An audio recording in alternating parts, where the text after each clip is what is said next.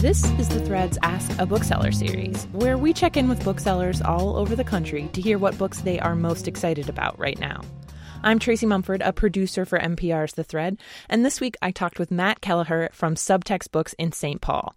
And Matt absolutely raved about a debut novel that he calls the Book of the Year. I am extremely excited about Tommy Orange's debut novel, They're There.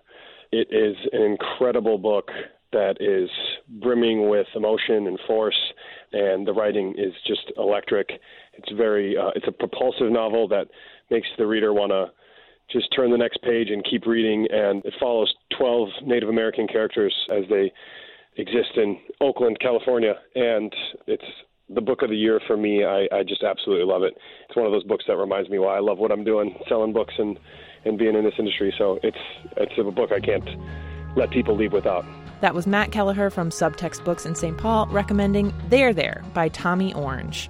For more about this book and other great reads, go to nprnews.org/thread.